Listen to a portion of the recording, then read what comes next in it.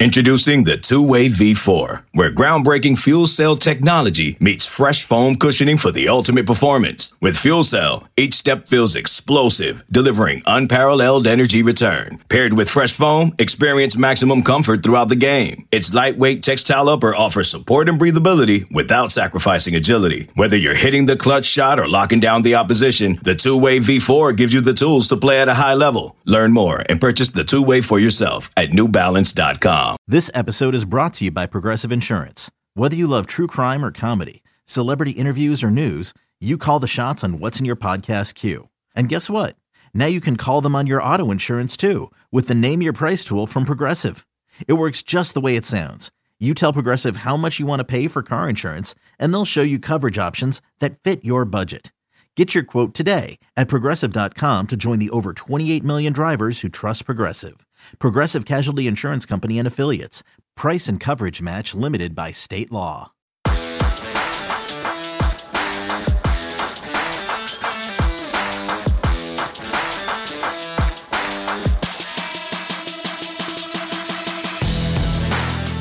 Welcome back to another edition of Through the Smoke, a Miami Hurricanes football and recruiting podcast here on the 24/7 Sports Network.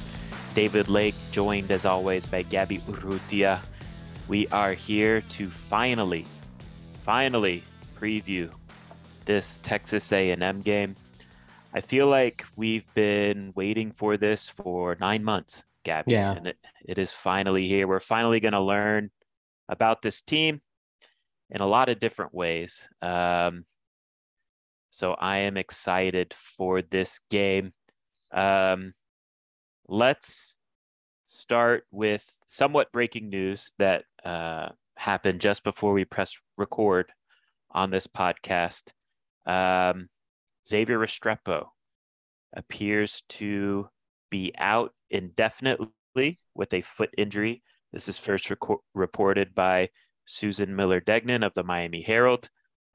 We do know that he was dealing with some sort of injury against Southern Miss. That's why I think he wasn't on special teams like we saw the previous week, and why his reps were limited on offense in that game as well.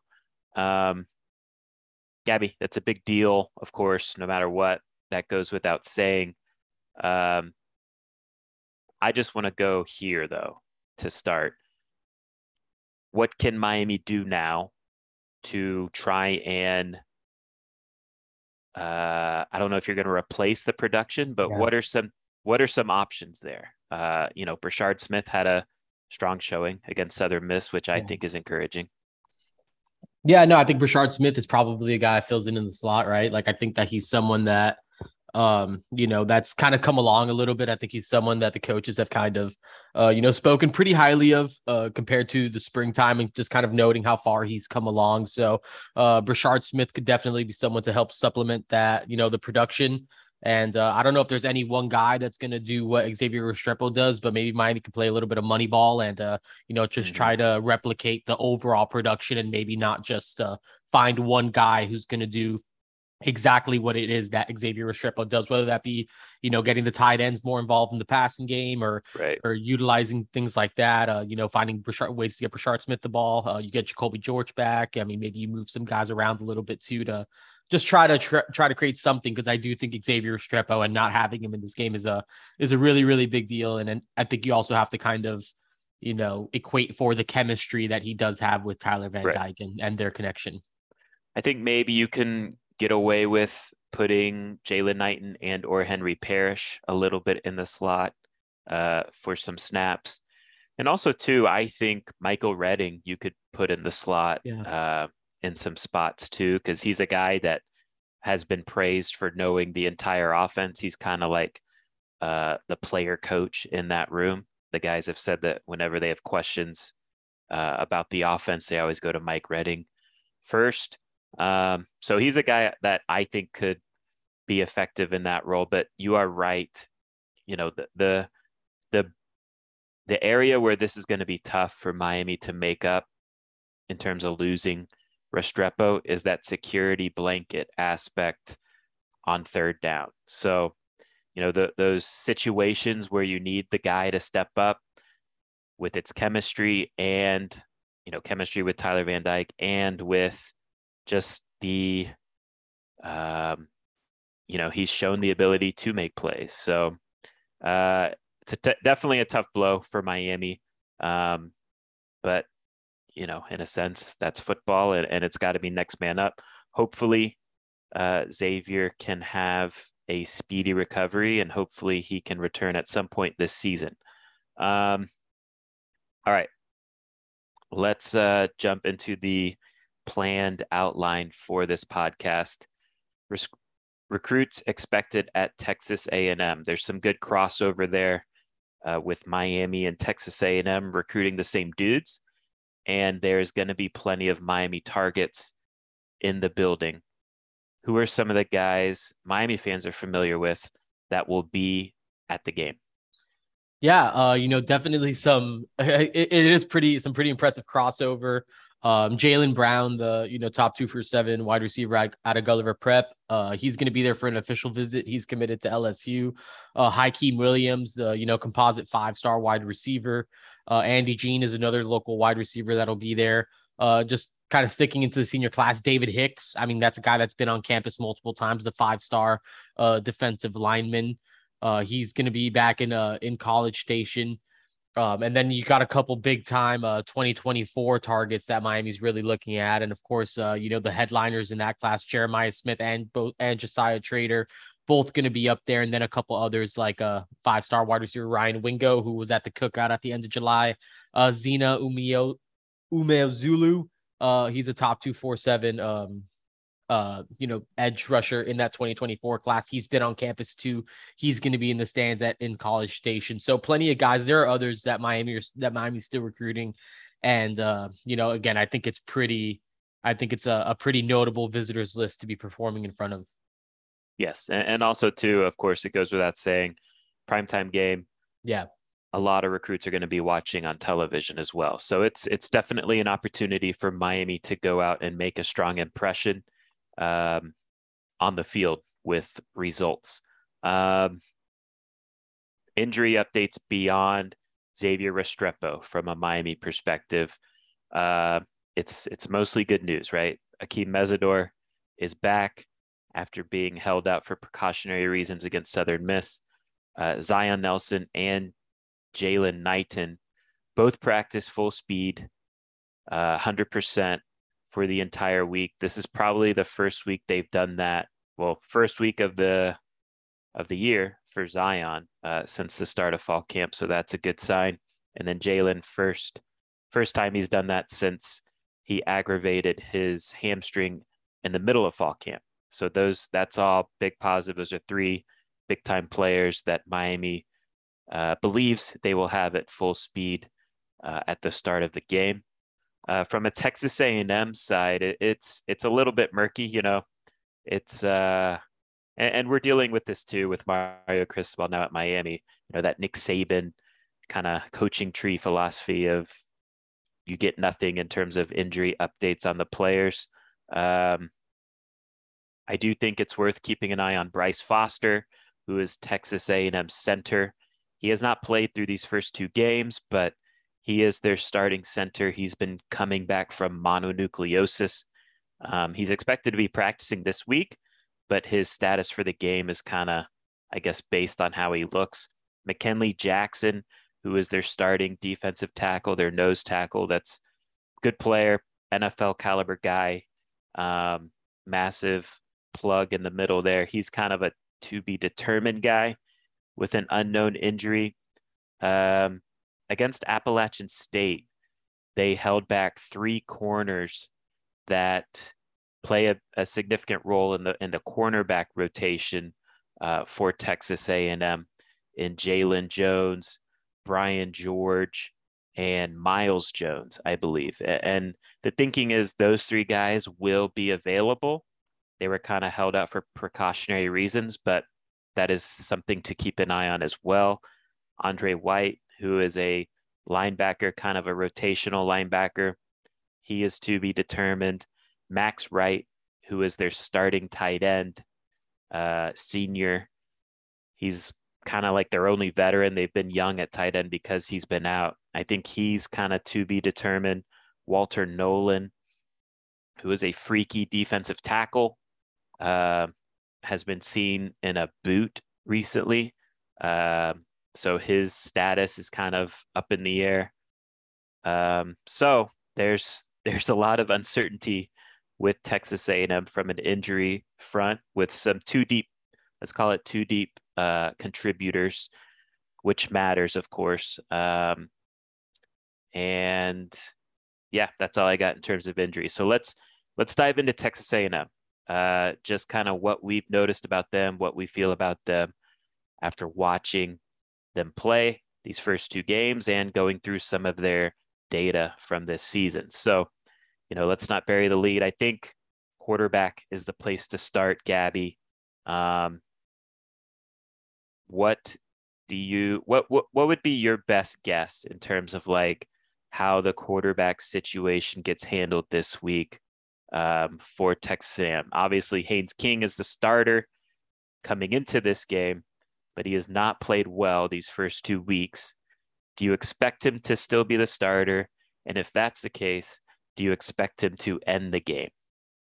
Yeah, I don't know. I don't know if I expect him to be the starter. I mean, I wouldn't be surprised if he was the guy that went out there first. It sounds like he's the guy that Jimbo's maybe most comfortable with and maybe knows the playbook best. So I honestly wouldn't be surprised to see him trot out there, but I also wouldn't be surprised if we're seeing some Max Johnson at some point of this game, especially if Haynes King starts to struggle early and if things are looking like he's, having a similar game to, maybe some of these past performances, especially the App State one where, I just don't think it was good enough for them to win games. So I think it sounds like they're preparing both of them to play from what I understand, and just having some conversations with Andrew Hattersley over at Gig'em 24/7.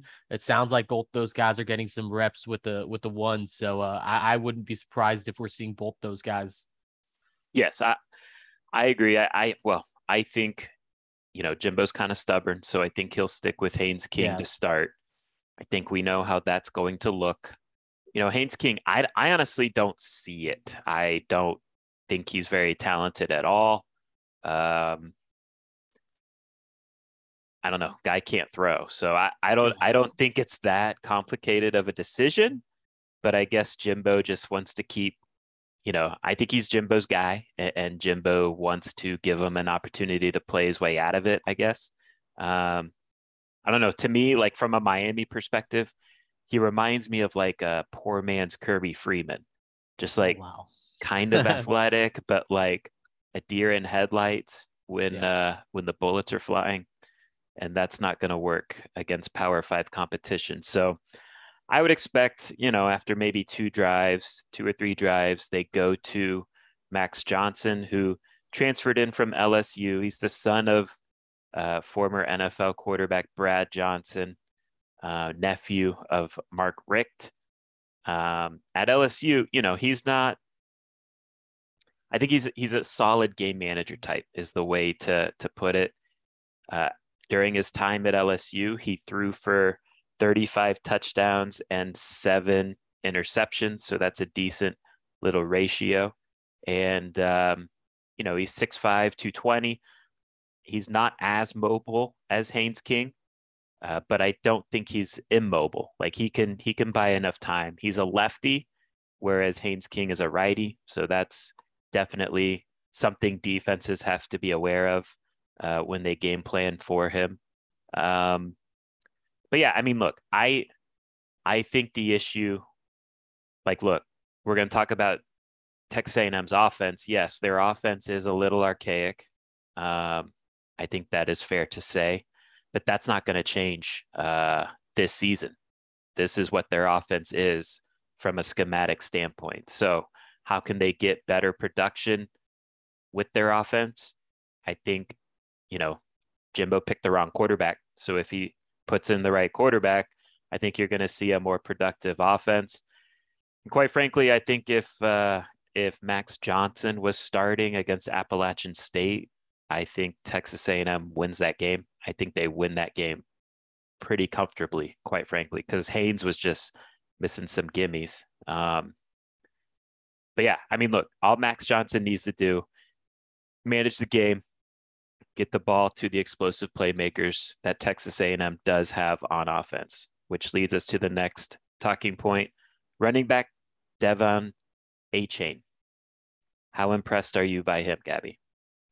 I mean, I like him. Before the season, I drafted him in a Devy league, like a developmental league where you draft current college players. Like I'm high on Devon Achane. I think he's really really explosive. Again, you look at the track stuff is. I mean, he's just like a big time sprinter. I mean, really big time speed and. We saw it. I mean, you saw it a little bit in the Appalachian State game. He was kind of the one man show. I mean, he had the explosive touchdown run. He had the kickoff return for a touchdown. Even last year as like a complimentary back with to Isaiah Spiller, he had a couple 100-yard games, and I think that he has I don't know. I think he has some juice, and so I mean I think he's someone that Miami's going to have to kind of just constantly be monitoring. I mean I think they've done a good job stopping the run so far, but Achane is their workhorse back. It feels like so he's I mean you got to kind of contain him. Yeah, from a Miami perspective, he kind of reminds me shades of like a Lamar Miller, like a shorter Lamar Miller with that home run speed. I will say, like over his career, Achane has been excellent, an excellent yards after contact back, but that has not been the case through this small sample size of these 2 games this year. So coming into this year, he was over 4 yards per carry after contact in 2021. In 2020, he was 5 yards per carry after contact those seasons. Right now, through only 2 games, again, small sample size, he's under 2 yards per carry after contact. So how much is that? Because the run blocking is not going well up front, which it's not. I do think that's something to keep an eye on with Devon Achane. He is a guy, though, you give him a crease, and more times than not, when he gets into the secondary, you just got to find a way to get him on the ground or else he's going to score. So he is dynamite. He was the only reason why Texas A&M scored in that App State game, with his 26-yard run for a touchdown and then the kickoff return for a touchdown where you did see his ability to run through contact on that play. Doesn't really seem like to this point, and it's hard to judge this because Texas A&M only played, 38 offensive plays in that game. Doesn't really seem like who do you think is their number 2 back? And, should we expect Achane to get the bulk of the carries? I think that's kind of what I expect.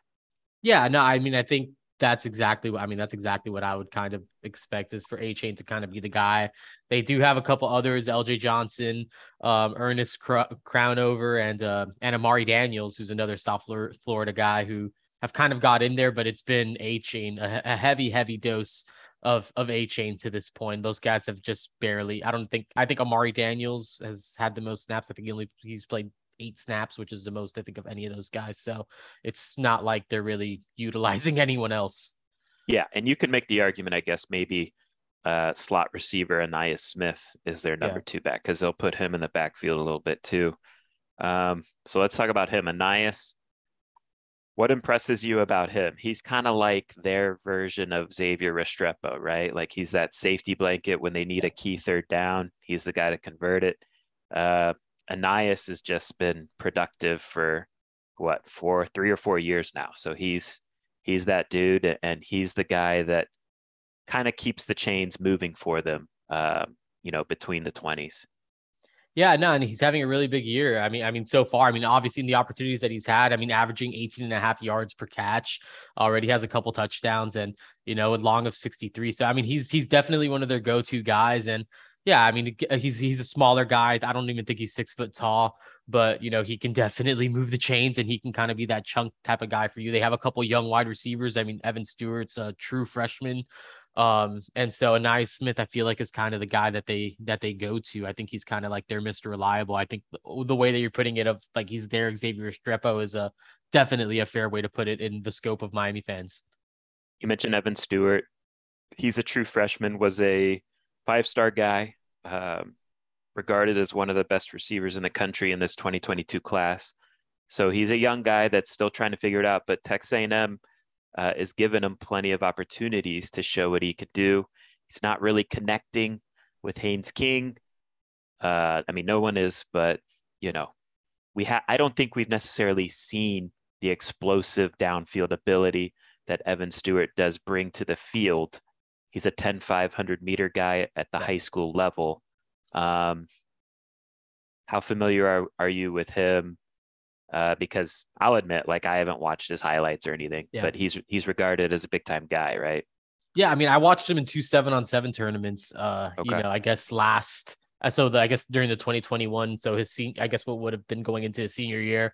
And yeah, I mean, he's kind of like that big play guy. I remember Nick Evers, the quarterback who ended up signing with Oklahoma. It was, he was playing with like some, that team from Texas. I can't remember exactly what their name is, but it was just kind of like, when they were in a jam, it's just like, throw it up to Evan Stewart and watch him kind of just climb the ladder, go up and high point the ball and take it away from some guys. And he did that time and time again. I didn't watch a ton of his high school stuff, but you could definitely see the explosiveness, really like the sort of lightning in a bottle type of player that he kind of is on the 7-on-7 circuit. So yeah, maybe we haven't seen a ton of the explosiveness yet. He had a fumble in that App State game that ended up hurting Texas A&M. And, those are freshman mistakes, right? Like, just because a kid is a 5-star, number one receiver in the country doesn't mean that he's not going to take time to adjust to the college game, but the talent is there. You talked about the top end speed. And so, yeah, Evan Stewart could definitely take you over the top, but I think with this offense and the way it's going to, I just don't think we've seen it just kind of click yet.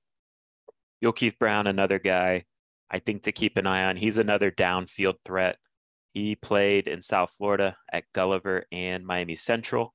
He would bomb people up every week. Friday Night Lights. He's definitely that dude. He's a guy to keep an eye on. I think he primarily plays out of the slot for them. But you got to keep an eye when he's on the field. Got to keep an eye out for the slot fade looks. Offensive line. Let's go there. I think in these first 2 games, again, it's a small sample size, but they are not really clicking to this point on the offensive line like you would expect against the level of opponent that Texas A&M has played against on the line of scrimmage.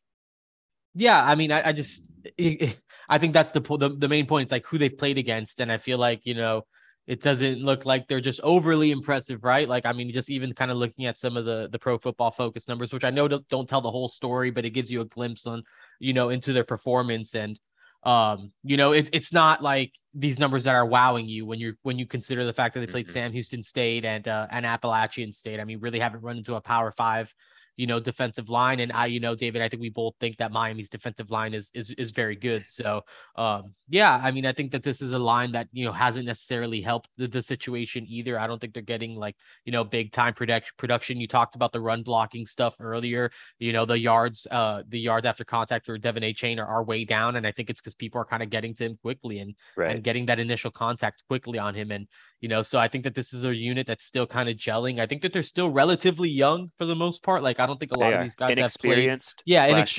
Yeah, I think it's not a lot of guys that have played a ton of football or for Texas A&M yet. So I think this is still a place where Texas A&M is kind of still figuring out a little bit too. Yeah, and again, keep an eye on center with Bryce Foster. He might be back this week. The left side to me seems like they're still figuring things out there. They got a redshirt freshman, Trey Zune, working at left tackle, and he definitely looks like a guy that's kind of still figuring it out right now, early in his career.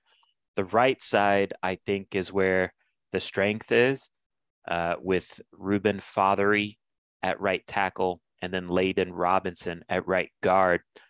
Both massive guys. Fothery goes 6'8", 325. Layden Robinson, the guard, goes 6'4", 330. So, we're talking about establishing the run. Devin Achane, look to that right side of the Texas A&M. If I'm Jimbo, I'm designing a lot of run plays to that side. But with that being said, Fothery and Robinson haven't played to the level that was expected coming into this season, particularly Robinson.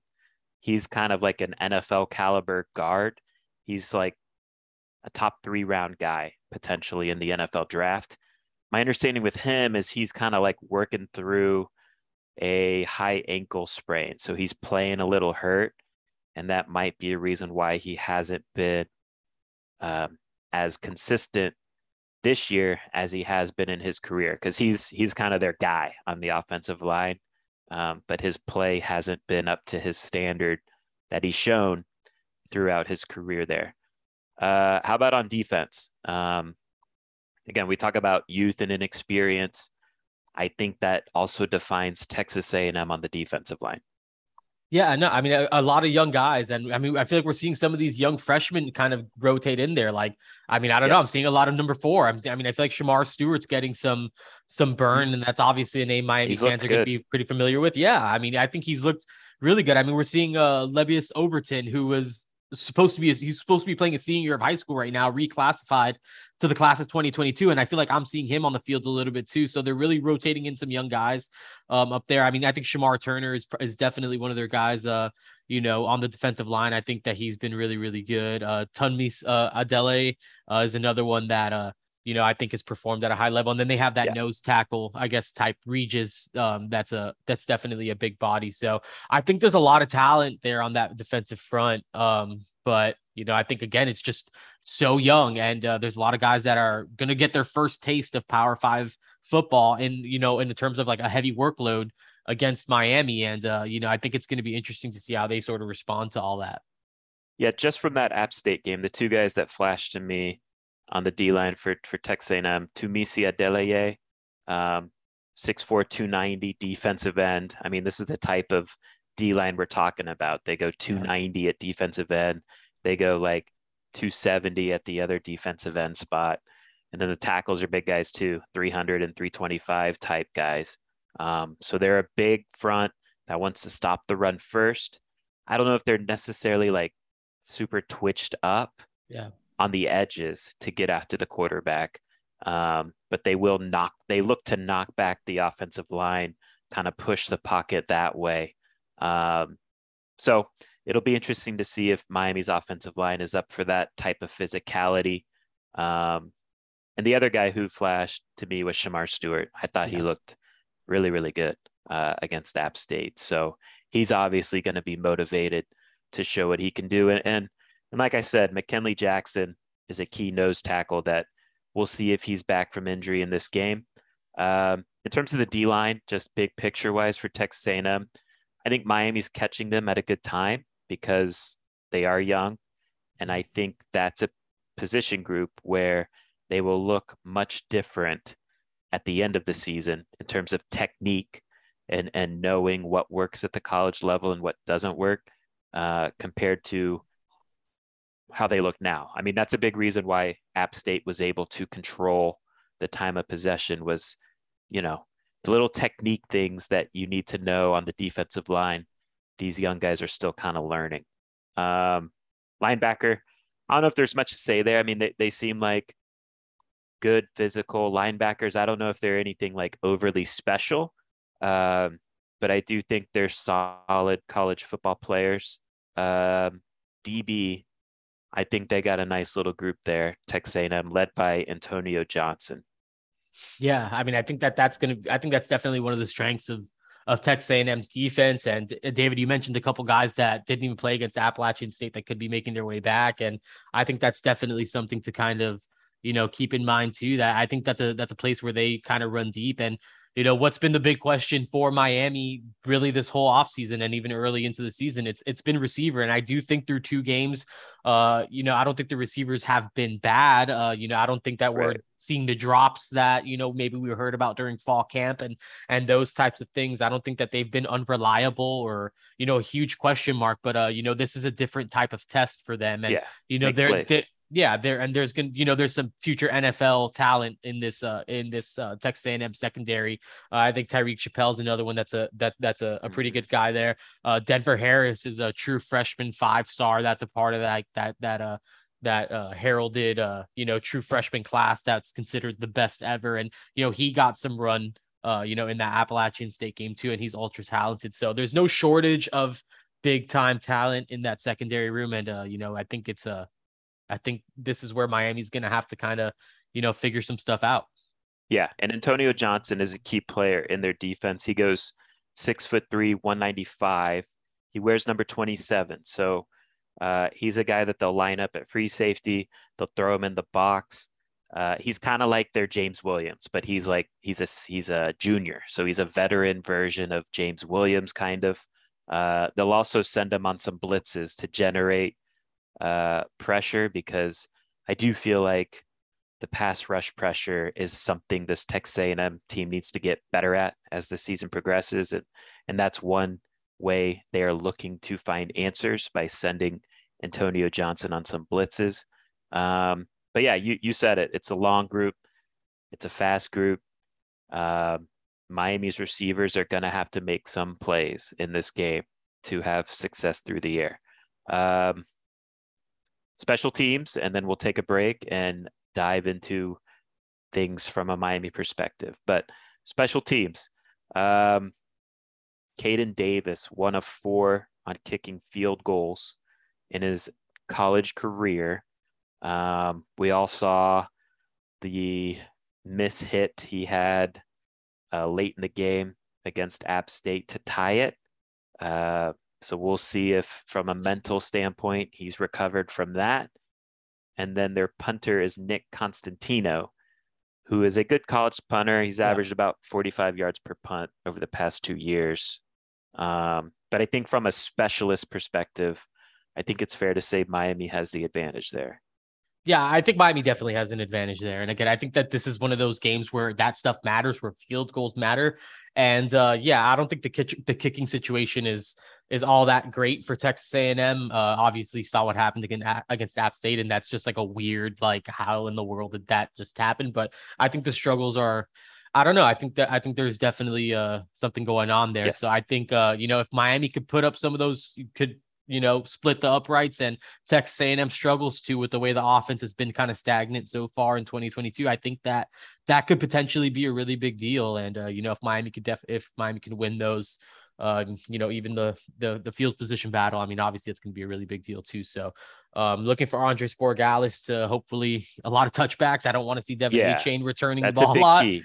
Yeah, I mean, I want him in the back of the end zone, like right on top of that Texas A&M, or at the top of that A if they have Aggies written up there. So I don't want to see any returns, and definitely want to put him in positions where maybe they have to kick a long field goal, and that can get Miami some solid field position. Yeah, so A-Chain handles kick returns for them, and Ainias Smith handles punt. So in terms of the return element of special teams, I think you got to give the edge to A&M over Miami. So, but Miami has the specialists to hopefully take them out of the game in that regard. So let's take a quick break, and we will discuss this game from a Miami perspective, what we expect to see, what we hope to see on the other side. Okay, picture this. It's Friday afternoon when a thought hits you. I can spend another weekend doing the same old whatever, or I can hop into my all-new Hyundai Santa Fe and hit the road. With available H-Track all-wheel drive and 3-row seating, my whole family can head deep into the wild. Conquer the weekend in the all-new Hyundai Santa Fe. Visit HyundaiUSA.com or call 562-314-4603 for more details. Hyundai, there's joy in every journey.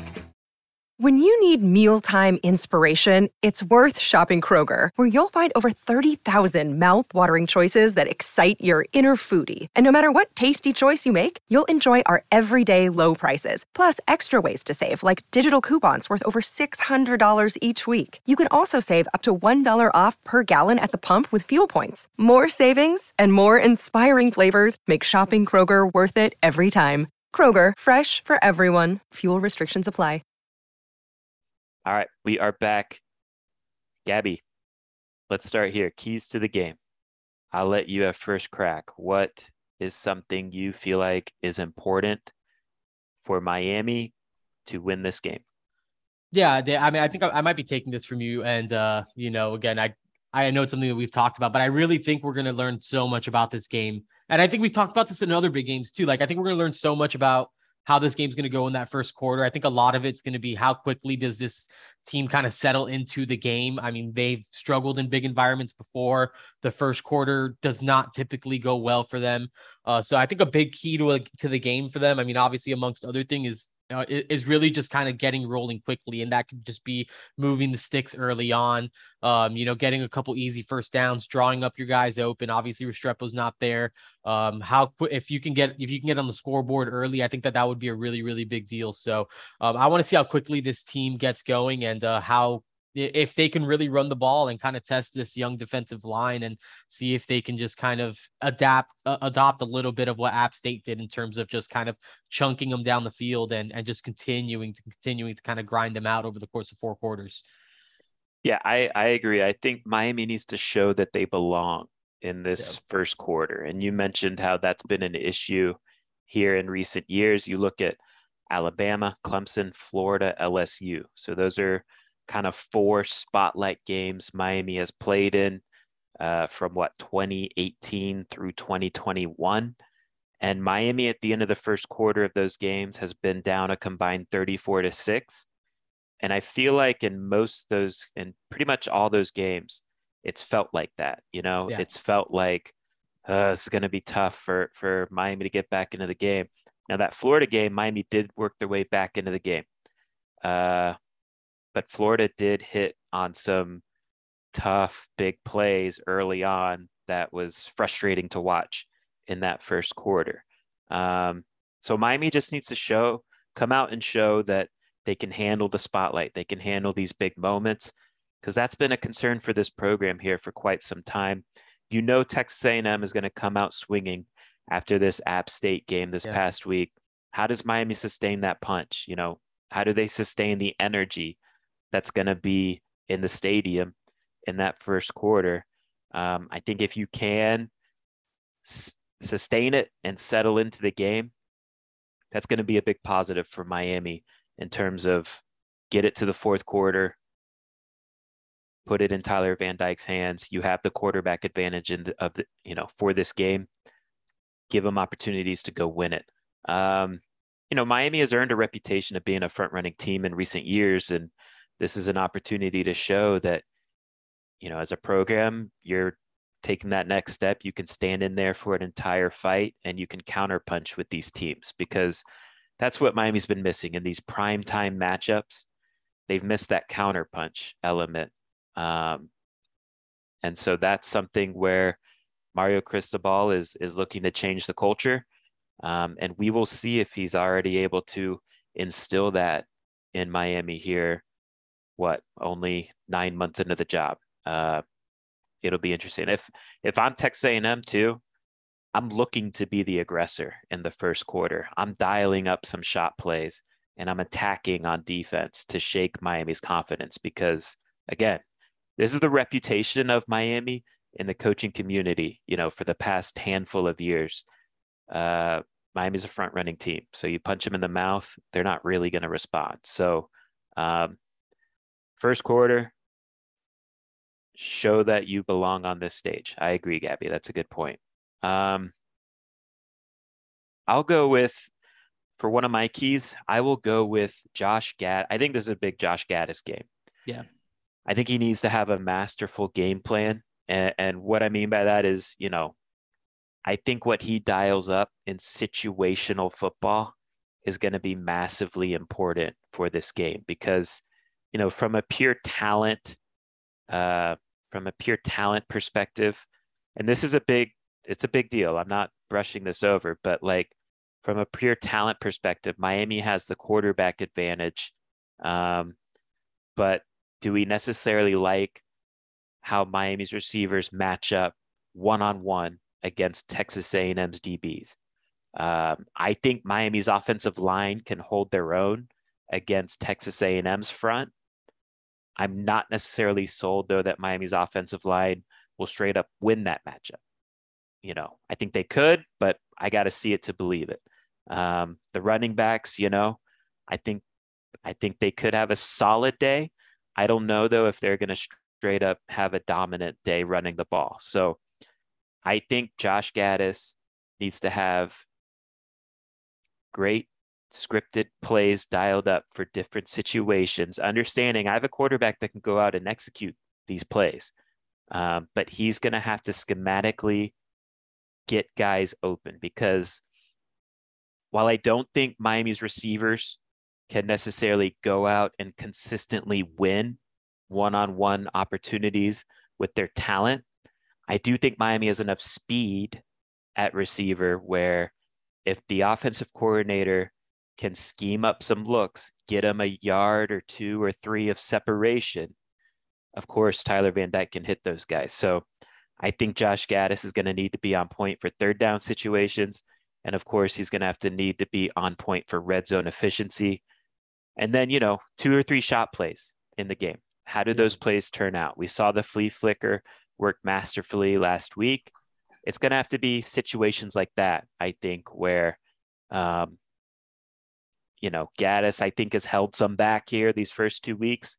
It's time to show us what he's got here against Texas A&M. And I think Miami's passing game is going to need him to scheme guys open with some looks every now and then in order to consistently move the ball through the air in particular. Yeah. And I think just touching on that, I was just kind of going through some, I don't know, just kind of looking at just trying to find maybe trends in the games that Texas A&M has lost over the last, 3 seasons. So I guess that comes up to, I think it's 4 or 5 total losses. In every single one of those games, there's either been a 100-yard receiver or a 100-yard rusher. So I guess going back to 2020 during their 1-loss year, Alabama had Jameson Williams and John Mechie, I think both go, I think it was John Mechie go 180 something on them. Last year, Traylon Burks went 6 catches, 167 with a touchdown. They lost Arkansas, right? Yeah, Arkansas this is 2021 now. When they lost to Arkansas, I think it was a 20-10 game. Traylon Burke catches 6 passes for 167 with a touchdown.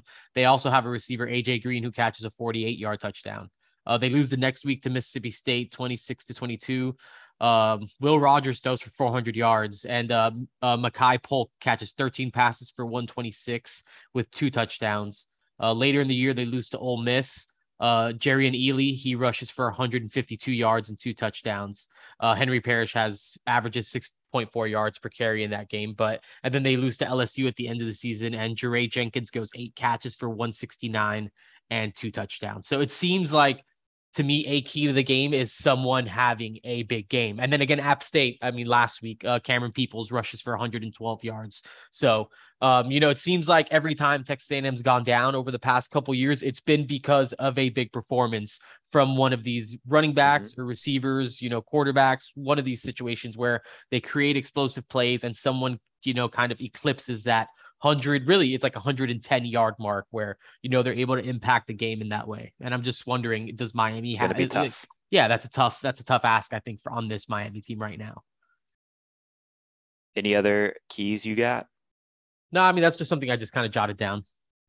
For me, I just want to touch on one other thing. I think it's important, look, this Texas A&M, from a Miami defense perspective, this Texas A&M offense isn't the most efficient offense. They got quarterback. If Haynes King plays, they got massive quarterback issues. If Max Johnson plays, you're dealing with a ball control type of offense. So you want to limit explosive touchdowns. You can't let this Texas A&M offense off the hook. They have the speed, the skill players to generate explosive touchdowns.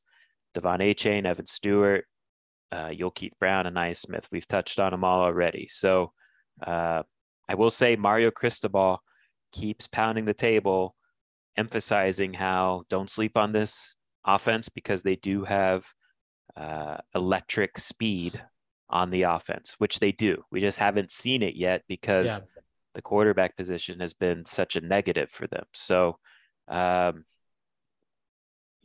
look, I think explosive plays are going to happen in this game. That's just football. I think it's a big key, though. You cannot allow them to have explosive touchdowns. You can't allow them to score on those plays. So that seems, simple and obvious. But if you give this Texas A&M team a free 7 points, essentially, that's going to be tough for Miami to deal with, I think, during the course of a whole game. Yeah, I think third down, too, is pretty important. And, I don't think that they're a great third down team just in general. So, I think kind of getting off the field then is a big deal. Again, just kind of looking through some stuff. They're 27.8% on third down in losses, and they're 35% on third down in wins against Power 5 opponents over the last like 2 seasons. So, not a great third down team, which I think is something Miami needs to really kind of like be really great at, because they really just like, even when they play good games, they're not doing like defensively. Yeah, it's been and Kevin Steele said that the press conference on Monday. He did say, look, I pretty much like what we're doing on defense, except third down needs to get better, which it does. I mean, both from a quarterback contain standpoint and from a winning 50-50 ball standpoint. And look, maybe law of averages in this game, some of those 50-50s go Miami's way, Miami's defense's way. Matchup you like most from a Miami standpoint going into this game, what would you highlight? Yeah, I think it's going to be Miami's defensive line versus Texas A&M's offensive line, David. And we mentioned that, earlier, that this is kind of an inexperienced slash young slash, maybe a little bit, not 100% type of unit. And, Miami is getting Akeem Mesidor back. I'm, obviously encouraged by that. And we've talked about it previously too. I think Miami's done a good job generating some pressures, but not really getting to the quarterback. So I think that this could be an opportunity, especially if they roll Haynes King out there.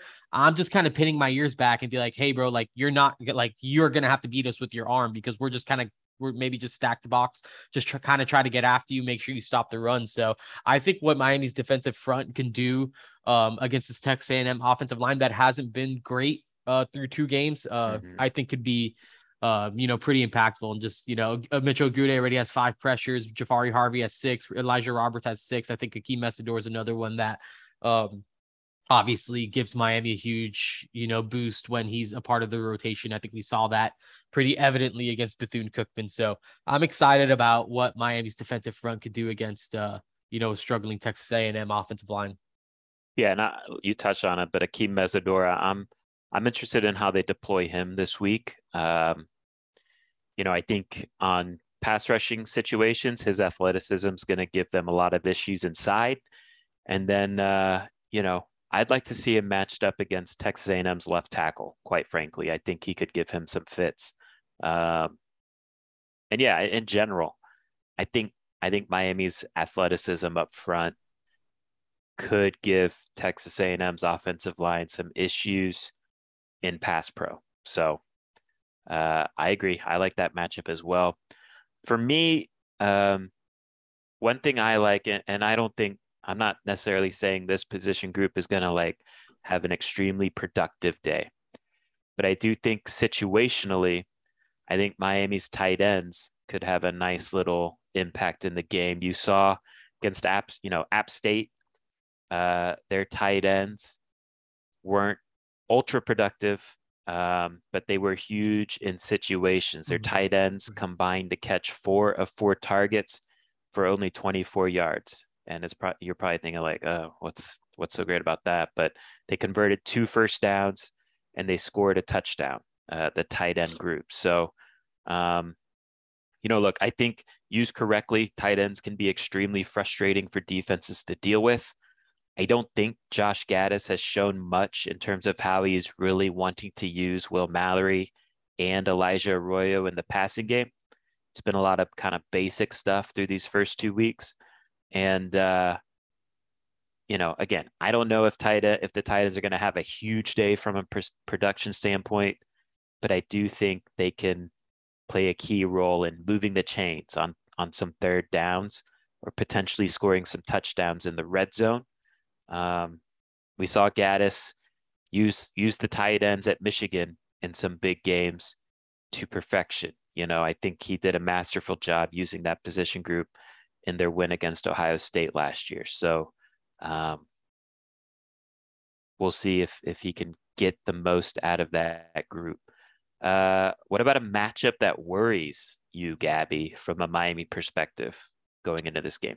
Yeah, I mean, I'm just going to take the low-hanging fruit, David. I'm sure you're going to have a much deeper analysis than I am, but I think it's just Miami's receivers against the cornerbacks, just really the secondary in general. And again, I think that's just because I like what I mentioned earlier in the show.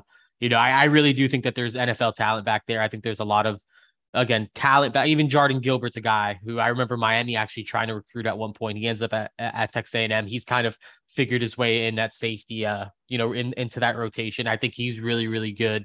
And I just think Antonio Johnson, the guys they're kind of getting back, Tyreek Chappelle, and I just think that there's a lot there. And I think for me going into this game, it's always been, can Miami's receivers create separation? If Miami's not playing without Xavier Restrepo, which it doesn't seem like they are, that just kind of makes me feel a little bit more unsettled. And I think that we're still waiting for that kind of prove it game from this wide receiver. And I would love for it to be this one. But right now I'm just kind of circling that matchup, and, it feels like I'm going to be watching what those guys are doing all night. And kind of like we were saying earlier, this group hasn't been bad to this point. They haven't. They've eliminated the drops, but is there that playmaking element? That's kind of the question mark they have to answer in this type of game, because you're going to have to go make a play at some point in this game if Miami's going to win. So, and just like what I was saying earlier, like look at all these performances that I've kind of highlighted. Yeah, all these guys go like. Does Miami have that? Miami doesn't have a 6'1", 167 touchdown receiver on their roster, and against this competition. Yeah, exactly. And like I was even, David, I mean, I know you wrote up all the stuff with Kevin Steele and those defenses. Like I went and watched back some of those Kevin Steele, Auburn versus Texas A&M matchups this morning. And like, even if it wasn't at a super high level, like Auburn won some of those games. And, Seth Williams, who at one point, I think in the 2018 game was a freshman, he comes down with 2 big touchdowns. Like he's a 6'3", 6'4", big bodied guy. They can kind of throw it up to him and he can come down with it. I don't know that Miami has that type of guy against, against this level of competition. So I'm just kind of concerned about are we going to have that? There's no if Charleston Rambo's playing in this game, I'm honestly going into it and saying like, you know what, at least I know Miami has a guy that can maybe give him 120. I just don't know if there's a guy that's going to be that deep, expand the field type of threat. And I don't know. I'm struggling with that matchup. Yep. I agree. I think to your point, it's going to be important for Miami to get some sort of consistent production in the run game. Jewelry isn't a gift you give just once. It's a way to remind your loved one of a beautiful moment every time they see it. Blue Nile can help you find the gift that says how you feel and says it beautifully, with expert guidance and a wide assortment of jewelry of the highest quality at the best price. Go to BlueNile.com and experience the convenience of shopping Blue Nile, the original online jeweler since 1999. That's BlueNile.com to find the perfect jewelry gift for any occasion. BlueNile.com. Hey, it's Kaylee Cuoco for Priceline. Ready to go to your happy place for a happy price? Well, why didn't you say so? Just download the Priceline app right now and save up to 60% on hotels. So whether it's Cousin Kevin's Kazoo Concert in Kansas City, go Kevin, or Becky's Bachelorette Bash in Bermuda, you never have to miss a trip ever again. So download the Priceline app today. Your savings are waiting. Go to your happy place for a happy price. Go to your happy price, Priceline. But a matchup that worries me, so I'm flipping it. I'm going to the other side, and I am going with the corners, mainly because of the speed element that Texas A&M's receivers bring to the field. And, these are extreme examples that I'm about to provide, but they do kind of illustrate how, specifically DJ Ivey struggles at times with some speed looks. So I went back and looked at how DJ and Tyreek performed against Alabama and Pittsburgh last year. Just that small sample size from the 2021 season. DJ Ivey against Alabama allowed a reception on 5 of 7 targets for 119 yards and a touchdown. When he was matched up against Jamison Williams, he allowed 2 of 3 reception, 2 receptions on 3 targets for 103 yards, including a 94-yard touchdown. DJ Ivey against Pittsburgh allowed 4 of 4 receptions for 51 yards. Against Jordan Addison, he only allowed one catch on 1 target for 23 yards. So solid job against Jordan Addison. Tyreek Stevenson against Alabama allowed a reception on 5 of 6 targets for 45 yards. Jamison Williams in that game against Tyreek Stevenson caught 2 passes on 3 targets for 23 yards. Tyreek Stevenson against Jordan Addison had 1 of 2 for 20. So, I think it's fair to say like the big X factor, that the big element that doesn't translate to this Texas A&M game is that, of course, Alabama has Bryce Young at quarterback and Pittsburgh has Kenny Pickett. But it does worry me with the speed element Texas A&M has at receiver to, again, hit on some shot plays to one of those guys. And to me, like, we're all kind of frustrated by what we see from DJ Ivey. I get it. And he's going to give up some easy ones because of his soft coverage. But his focus needs to be on don't let them get behind you. And if he can accomplish that, I think that's a check mark in his column. He did his job. Just don't get beat deep. That's something I do fear. If Miami makes Texas A&M drive the ball down the field all game long and Texas A&M still wins the game, I think you just tip your cap to them.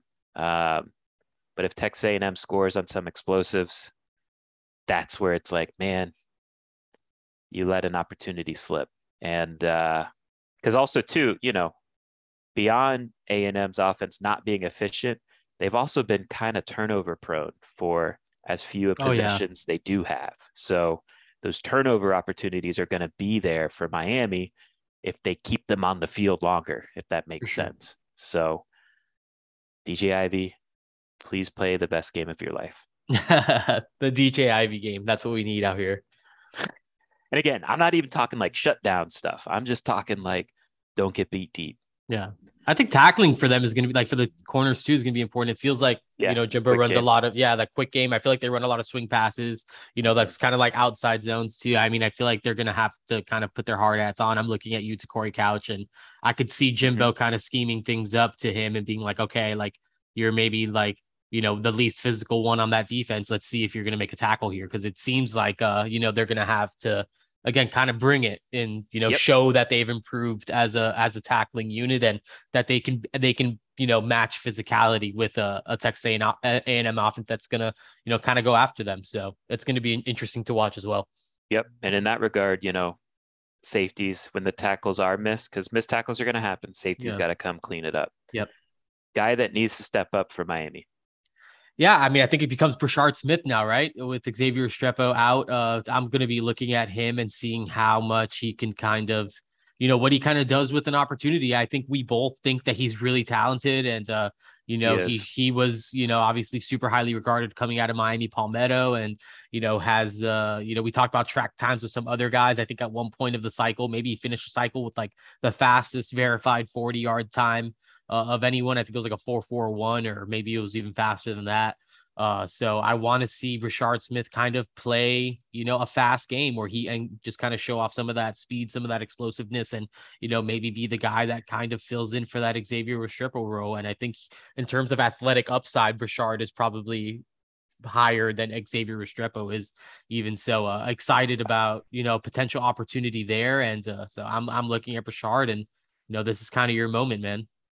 Yeah, we talk about how Miami as a team needs to show that they are ready for the big stage. Brashard Smith, show you're ready for the big stage. Yeah. I'm going to go with Henry Parrish. Yeah. I just like you watch Mario Cristobal teams from when he was at Oregon, right?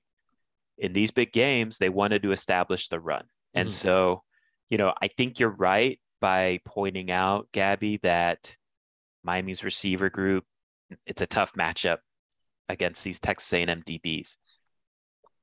I think, when you consider that, and then you consider how Mario Cristobal wants to win the line of scrimmage, wants to establish the run, I think this is a big game for Henry Parrish, who's looked good through these first 2 games against lower level competition.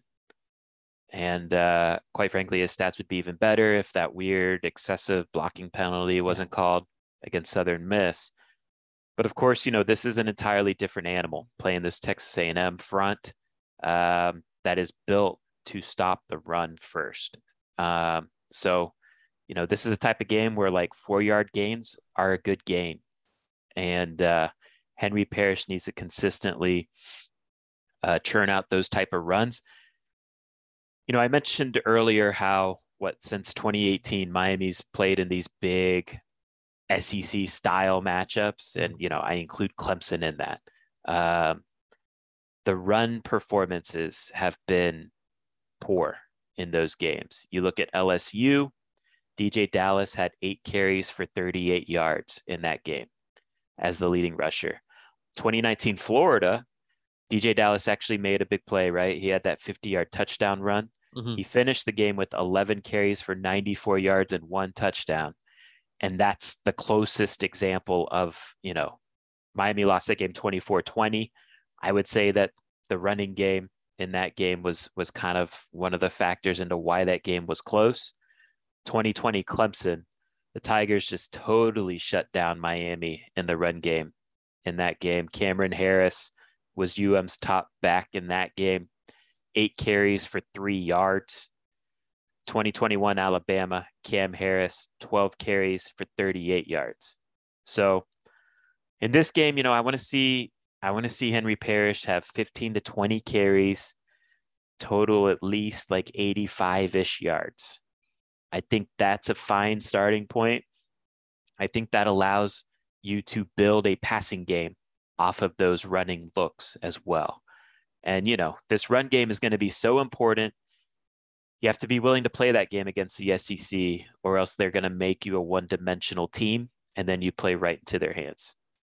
Yeah, no, I mean, Henry Parrish, that was actually like what we got next up, potential player of the game. Like, I think Henry Parrish is going to have that type of impact. And again, I think we're looking for a guy that could have that, special performance in this game. It doesn't necessarily need to come through the air. He's someone that's, again, played against Texas A&M, and I think he averaged 6.4 yards, in his opportunities. I think it was like 9 carries for 58 yards or something like that. And, I think he has a chance here. I think there's a chance here for Henry Parrish to kind of be that guy. I mean, to me, David, I think maybe to you too, I think it's clear that he is still running back 1, even with Jalen Knighton returning. Yeah. And, I do think that Henry Parrish has a chance here to kind of really like more than firmly establish himself as a top running back on this team. And then also kind of will Miami to this, offensive ground performance that could obviously go a really, really long way in terms of, potentially coming out of College Station with a win, which we saw last week with Cameron Peoples, how he was kind of a workhorse and obviously a bigger bodied guy and a different running styles. But, you see how the running game can impact, the way that the flow of the game goes in terms of, constantly, moving the chains. You mentioned those 4-yard carries matter. I mean, 4 or 5-yard carries. I mean, those are really, really meaningful gains in games like this. And Miami's going to have to get it rolling on the ground. Of course, the style of play obviously matters. And, I think when Michigan went and beat Ohio State last year, I don't have the numbers on me, but I know that it was a pretty special running performance for them too. So I think Josh Gaddis is going to want to kind of establish that as well. I think that will work him a little bit into the passing game too. For sure. Him and Jalen Knighton, I think that's kind of important to get the ball quickly in their hands in that way. My yard guys are here, so if you hear lawnmowers, I apologize. For me, the potential play of the game, I'm going to take the low-hanging fruit. Tyler Van Dyke. I think, this is his opportunity to show that he's the man. And, he's coming off that uncharacteristically average performance against Southern Miss. And, ever since then, he's been focused on getting those miscues corrected. The last time we saw him come off such a poor start was 2021 against North Carolina. Had a poor showing there. He got it going in the second half and made that game close, but overall that was a poor game from Tyler. So the next game was the NC State game against, by the way, a very good NC State defense. And on that day against NC State, Van Dyke bounced back, was excellent, went 25 of 33 for 325 and 4 touchdowns.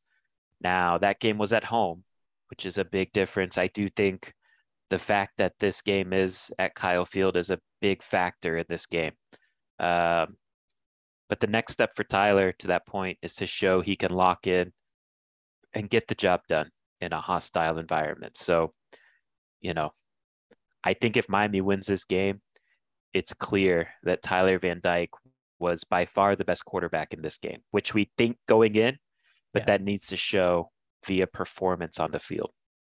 Yeah, I mean, I think it's going to be really, really big. And, I think he's played against some big time defenses. I mean, I think what he did against NC State last year was really, really impressive, and how he kind of bounced back against some of those, again, after kind of a poor performance. And I mean, I don't think it's like, obviously the same situation, but I am encouraged that he can kind of go in there and have a solid, strong game where he takes care of the ball. I think that's going to be one of the more important things that he does, is really just don't turn the ball over. Don't, give them any more opportunities than they're already going to have. So I think Tyler Van Dyke, just playing a clean game is more important than him even maybe having like an elite game or anything like that. Just kind of doing what he needs to do and taking care of the ball, getting it to his playmakers, moving the chains, all that type of stuff. So it's not the Rhett Lashley explosive, 65-yard play off, right. To like score. We're not trying, their mind is not going to be trying to score in 48 seconds, like I think they're going to try to methodically move it down the field. And so I think being clean, being crisp, being precise is going to be big for Tyler Van Dyke. All right, let's go on to some Sportsline projections. So sportsline.com gives some good betting advice. They're under the CBS Sports umbrella, like 24/7 Sports is. They provide some interesting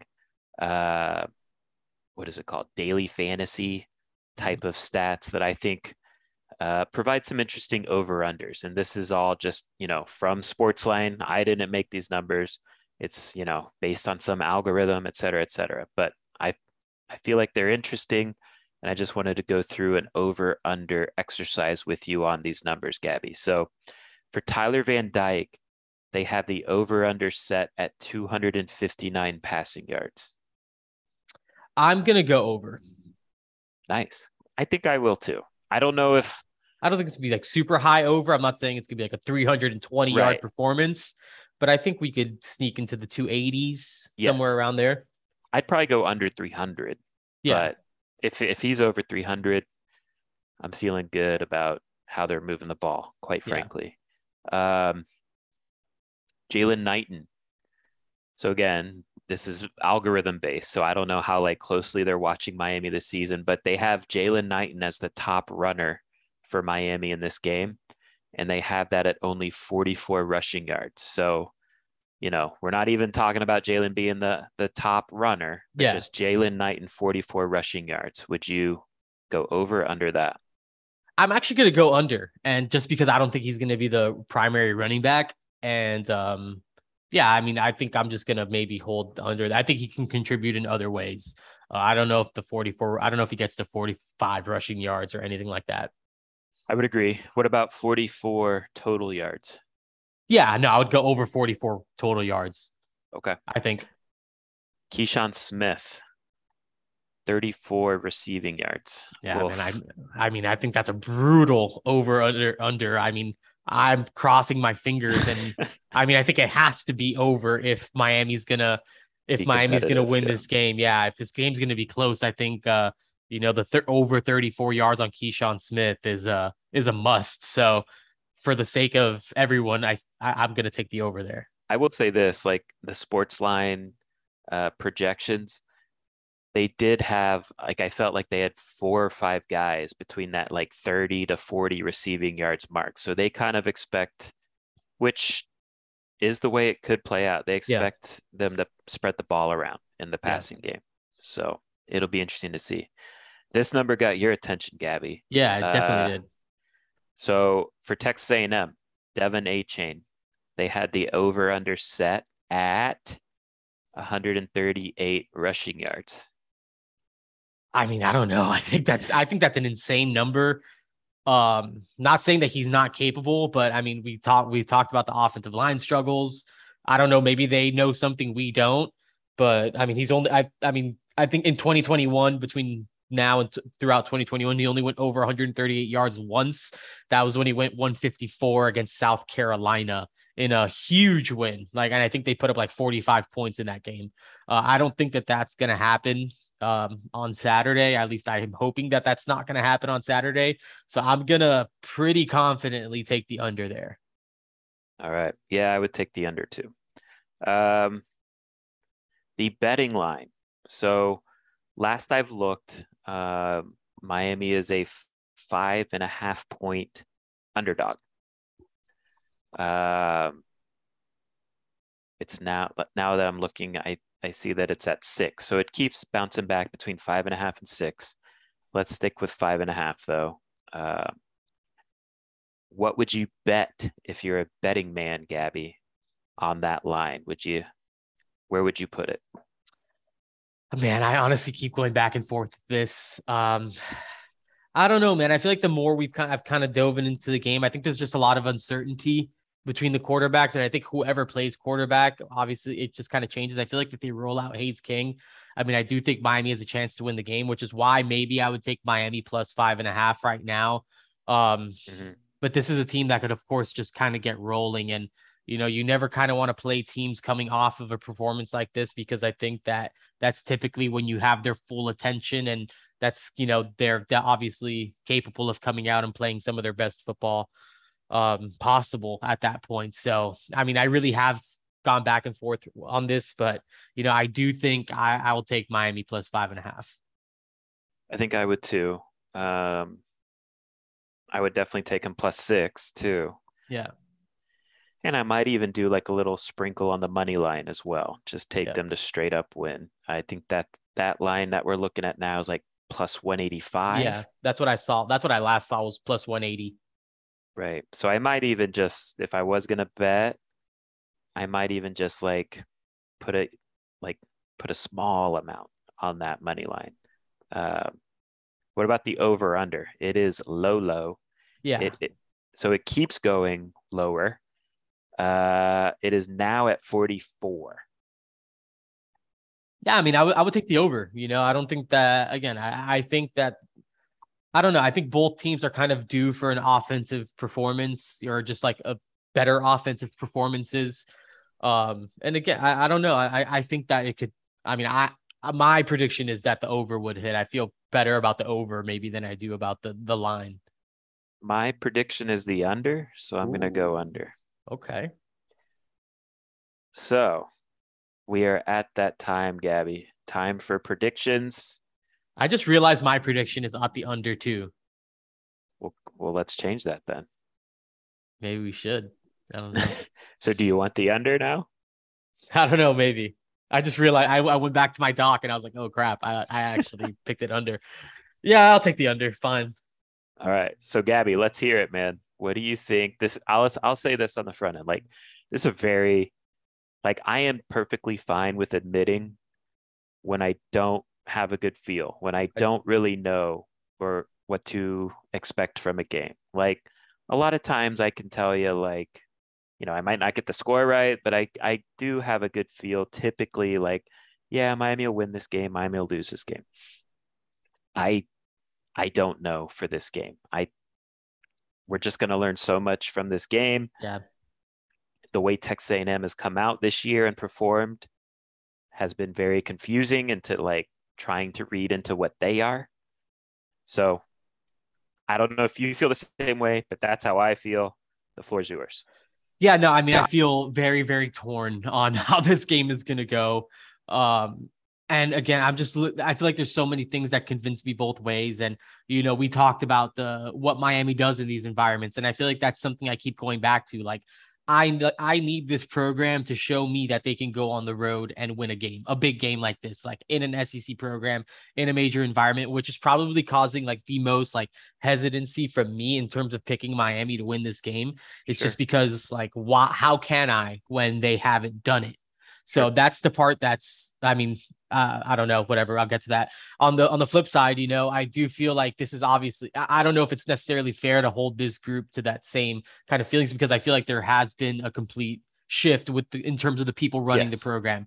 And Mario Cristobal took an Oregon team that was like 2+ touchdown underdogs into Columbus, Ohio last year and beat Ohio State.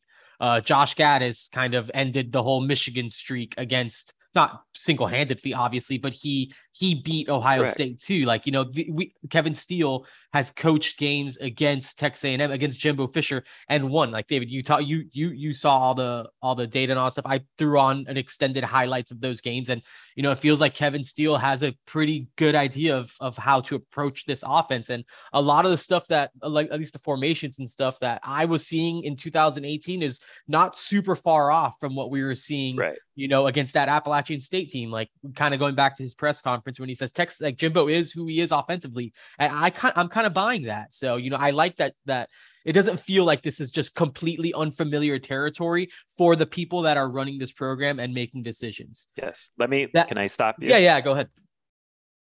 How differently would you feel about this game if it was being played at Hard Rock Stadium? I would pick Miami to win if this game was if this game was in Miami. Right. There wouldn't be much thought to it. I would feel a lot better about it. Yeah. So, I guess with that being said, my prediction right now, I'm going to go 24-20. I do think Texas A&M sneaks out of it, and that's hard to obviously, I know that this is a Miami podcast and I might get drilled for this. Keep it real. I'm trying to be as transparent as I can. And honestly, it's more of just kind of a show me thing. It's just like, I need to see this program turn that corner and win a game in this environment. And until this team kind of does that, I just struggle to pick them to win these types of games. And obviously it's not for anything. I could have just picked Miami and just made everyone happy. Of course. But just trying to keep it, what my eyes are telling me, what my head is telling me, and just kind of watching everything. So I think it's going to be a really good game. I think it's going to be a strong fourth quarter game. And realistically, big picture wise, year 5 Jimbo Fisher against year 1 Mario Cristobal playing a game that would be a 4-quarter battle, I think would be a really, really good indication about where Miami's program is heading. So just because I'm picking that doesn't mean I don't think Miami can win this game, or that I don't think that, the program's heading in the right way. I just think that this is potentially how it plays out. Look, I'm not sitting here acting like, you should never, cheer a loss, right? But I do think, to your point, if this is a 4-quarter game, I think that is encouraging moving forward for the rest of the schedule. There's always week to week going to be games that pop up where, you do face adversity. But I do think the team can grow from a 4-quarter battle, no matter the result, as corny as that is to say. Yeah. All right. I have struggled with this. I've gone back and forth. I don't know. I just don't know. I don't know how good this Texas A&M team really is. I think they're good on defense,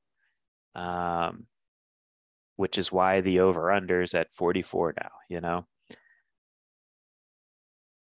I think I'm going to go Miami 23, Texas A&M 20. Ooh. I love so what does this look like? I think Miami survives the energy of Texas A&M coming out swinging with a wild crowd. I think the UM defense limits explosive plays, specifically explosive touchdowns. I do think the turnover thing is something to watch because, like I said, Texas A&M has been kind of turnover prone. And honestly, this might change if they go away from Haynes King, because he's kind of been part of the issue there with the turnovers. And Miami's defense has been pretty good at generating those havoc plays. So that could be an advantage for Miami. I think I think Miami's offensive line holds its own. I don't know if they necessarily win the day on the line of scrimmage, but I think they hold their own, which is not something we've seen recently against these Alabama, Clemson, Florida, LSU games here in recent years. I think the defensive line has an advantage. And again, I think Tyler Van Dyke can make a few. Tyler Van Dyke makes 2 or 3 big time throws, where he can elevate the receiver room, like a NFL quarterback can. I think that might be enough to win this game. I think it's a 50-50 game. Yeah. I think typically in 50-50 games, it's understandable to go with the home team, especially when it's an environment like Kyle Field. I don't know what this Texas A&M team is, and so I am leaning on what we've seen so far of Texas A&M.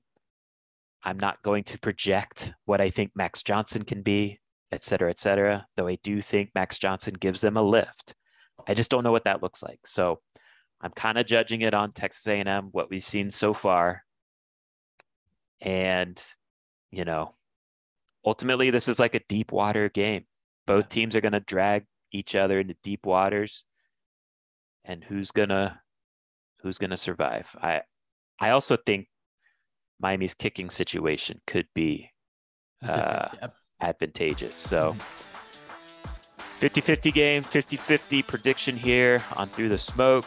Gotta respect it, and it'll be a fun game. Again, ESPN, 9 p.m. Eastern time.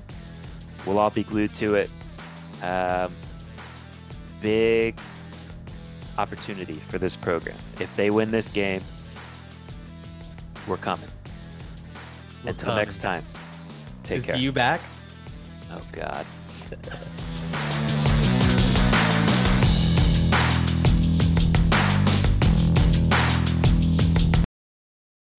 CBS Sunday, after The Equalizer.